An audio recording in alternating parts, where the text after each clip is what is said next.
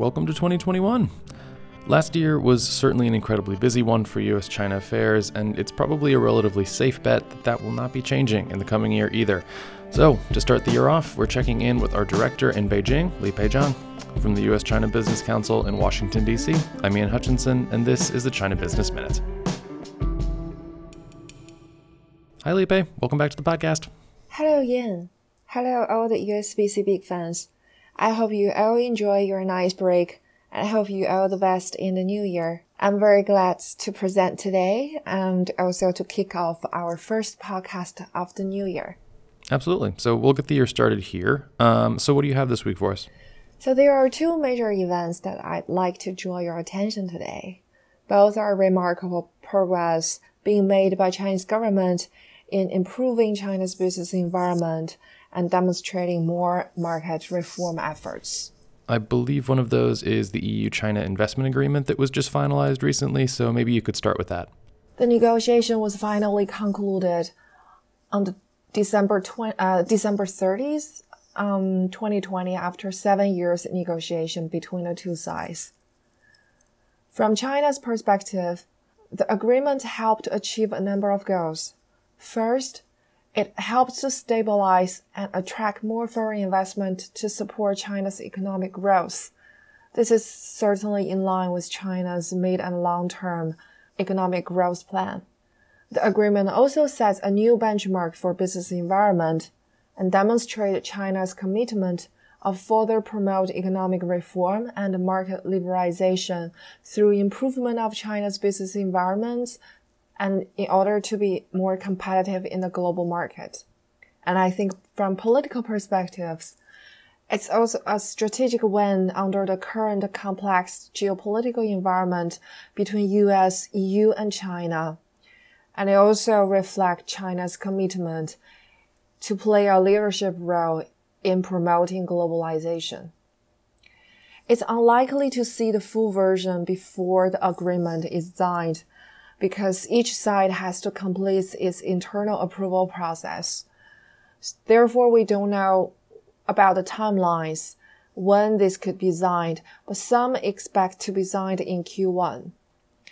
I'm not very familiar with the EU Parliament procedure, but on the China side, this also needs to be approved by NPC at least at a standing committee level. And the next meeting of the NPC Standing Committee is expected to be held by the end of January or early February prior to the Chinese New Year if we were compared to the schedule in 2019. Based on the EU press release and MOFCOM press conference, China agreed to open its market for financial services, manufacture, advertising, air transport, maritime services, telecommunications, and cloud computing, as well as real estate. The EU also agreed to ease restrictions on Chinese investment in the renewable energy, such as wind, solar, and other energy resources, so that Chinese companies can enter the EU market for renewable energy industries. Transparency of subsidies notification, SOE competition neutrality, forced technology transfer are also included. The first two issues were failed to covered in the Phase 1 agreement between US and China, but both actually become a long-standing issue, stick in the bilateral relationship as well. And we hope both can be included in the future negotiation under the Biden administration. Some believes that the agreement will also set a benchmark and a framework for the future BIT negotiations with other countries such as the US and the UK. And does that have any meaningful impact for U.S. companies that are operating in the market at the moment? The definition of EU investors is unclear right now, so it's hard to assess whether and how U.S. companies who have legal entities in the EU can enjoy the benefits of the agreement if investing in China through its EU entity. But on the market access liberalization, however, there are no details being released, in particular for cloud computing, where U.S. companies have the most leading global competitiveness. we might be able to find some hint from the current Hainan FTZ law and its foreign investment negative list. How so? China has been adopting negative list approach to address market access issue for foreign investment, and it's being updated almost annually to reflect new commitments of market liberalization by Chinese government. Usually, the new experiment of market liberalization starts in the pilot zones and then roll out nationally. Since the beginning of the establishment of Hainan Free Trade Island, Chinese top leadership committed to create a free trade business environment with unprecedented level of market liberalization. The draft of Hainan Free Trade Zone law, which is currently out for public consultation, is a rare phenomenon to legislate for a region at a national level. Previously, China only has two special administrative regions, Hong Kong and Macau, whom enjoyed such treatment. Neither the Shenzhen Special Zone, the Pudong New Area, nor the Xiong'an New Area has a separate legislation at a national level. The law will ensure the certainty of policy consistency and faithful enforcement, and it will also allow the region to benchmark with international standard outside of the scope of national-wide legal regime to some extent. The 2020 edition of the negative list, which is released right after the conclusion of the agreement between EU and China, contains 27 articles.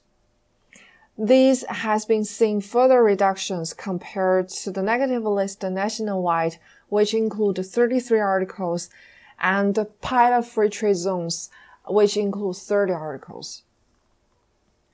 The key measures of the negative list include promoting openings in value-added telecom and education sectors.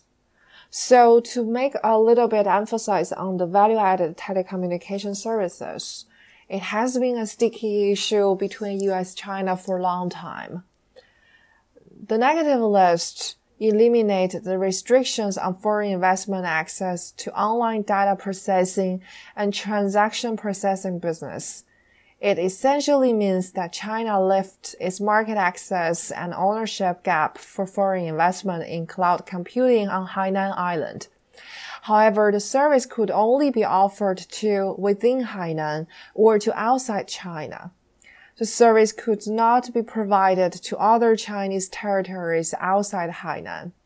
Therefore, it is unclear how this could actually benefit companies whose primary client targets are probably outside of Hainan across the country.